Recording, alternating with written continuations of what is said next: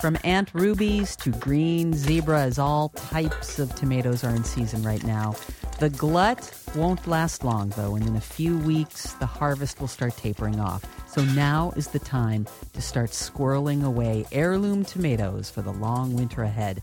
Francis Lamb, the features editor at Guilt Taste, has been doing just that. He's here to talk about his favorite ways of preserving tomatoes for this week's Last Chance Foods. Welcome back to WNYC. Hey, thank you.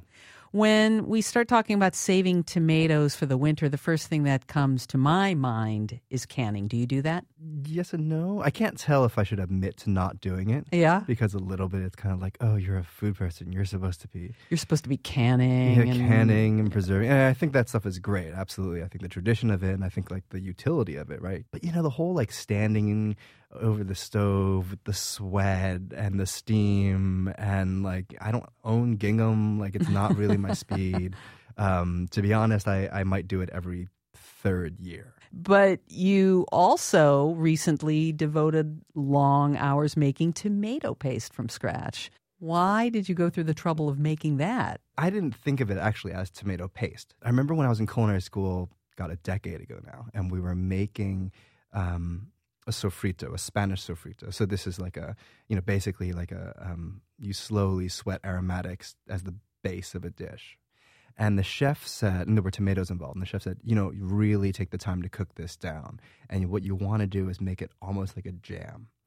The idea of turning it into a jam really stuck in my head, like that level of concentration. So I thought of it as a tomato concentrate or a tomato jam and just like kept cooking it. I don't know why people buy tomato paste, to be honest with you.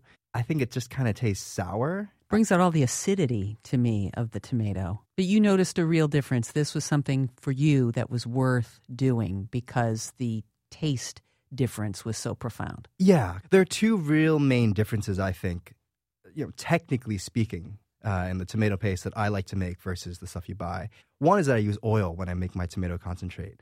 And really, I started that just to help it along, get a little more heat and help it start cooking.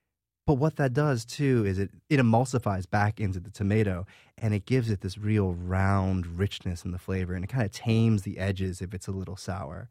The other thing is while you're cooking it and you're stirring it, some of the sugars actually start to caramelize.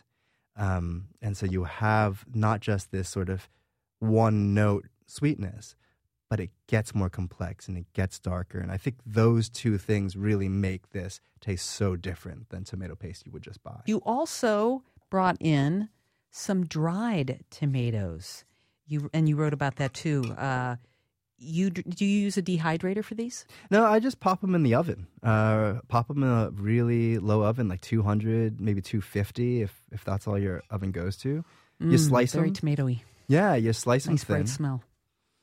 And you lay them on a sheet tray, just a tiny bit of oil, just a tiny bit of salt, and you just let them hang out in the oven for maybe a couple hours. Look, I grew up in the 80s, and I was surrounded by, I tried not to eat sun-dried tomatoes because they're everywhere, and they're kind of nasty. Like they're like often they're like really chewy and again really sour, and they're really great ones for sure. But most of them are kind of that way.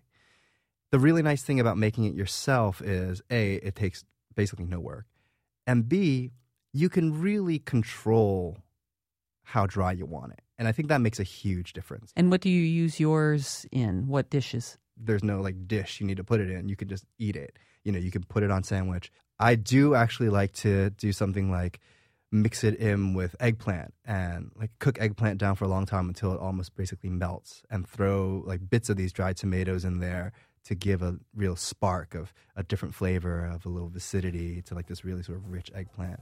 Francis Lamb is the features editor of Guilt Taste and a judge for Top Chef Masters. Thanks for coming in today, Francis. Thank you. To learn more and to get Francis's instructions for drying tomatoes and making that tomato paste, click on culture at wnyc.org. I also ask him a lightning round of questions for my 60-second stir-fry video series. That additional web content is also on the Culture site.